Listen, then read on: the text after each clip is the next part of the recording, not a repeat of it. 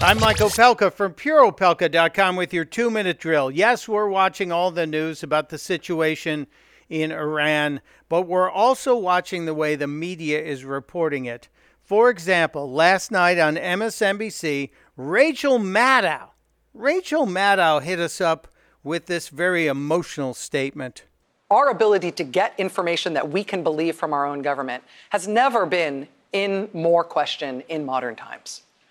Our ability to responsibly engage with this crisis as informed citizens is now dependent on the Fourth Estate. Well, the Fourth Estate, if you didn't know it, refers to the press. And right after making that statement, MSNBC was the place where you got one of the more questionable reports about the activities in the Middle East overnight.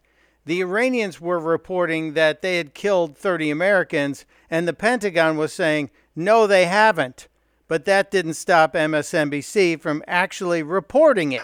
This bit I'm not sure about, but Iran state media is claiming that 30 U.S. soldiers have been killed in this attack. Now, this is not confirmed. This is just coming from Iranian media.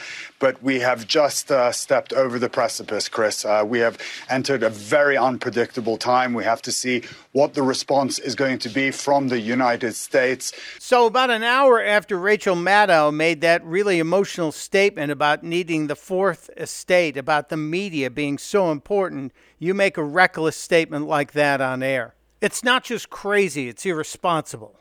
Testudo, my friends. Testudo.